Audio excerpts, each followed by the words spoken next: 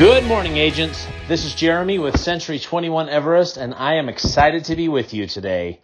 Just recently, during one of our morning ascents, I told the story of two legends in their own right, in their own fields, that we all know of. We've got Mr. Jim Nantz, famous sports broadcaster and journalist. He's called the Super Bowls, March Madness, and of course, most famously, the annual Masters tournament in Augusta, Georgia for golfers.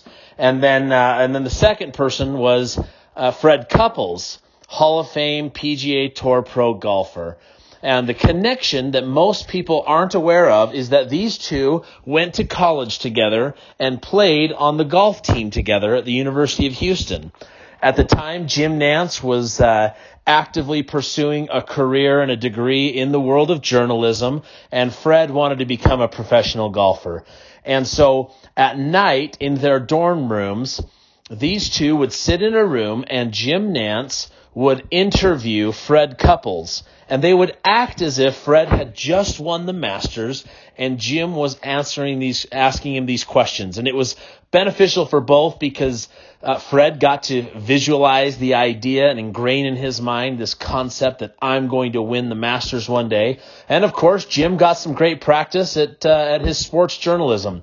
What is so remarkable about this story is that in 1992, Jim Nantz interviewed Fred Couples after he had just actually won the Masters. If you ever have time, go take a look at YouTube. You can see a clip of the video of him, of the interview and the exchange, and the two of them getting emotional, and nobody really understands why unless you know the backstory of how hard these two worked to get to that point in their career. Here's the great lesson.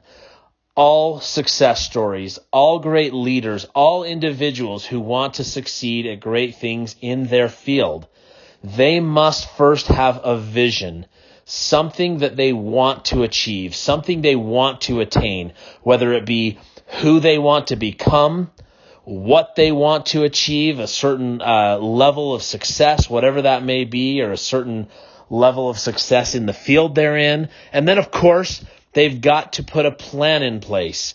How am I going to get there in order for me to achieve blank, or in order for me to become blank? What has to happen? You fill that out, you answer that question, and all of a sudden you have a plan. And then once you know what you want to get and you have a vision, and then once you have written down what it's going to take to get there and the plan in place to achieve what you want, number 3 is you've got to take some action.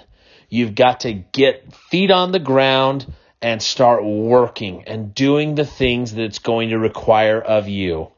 Agents, ask yourself right now, do you know what you want?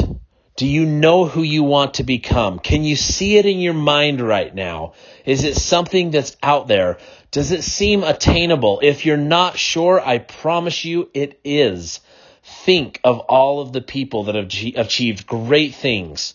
It all started in their mind. It all started with a concept of something they wanted. And once they could see it, and once they started asking themselves great questions about what it would take to get there, and then taking action with those steps, great things start to happen.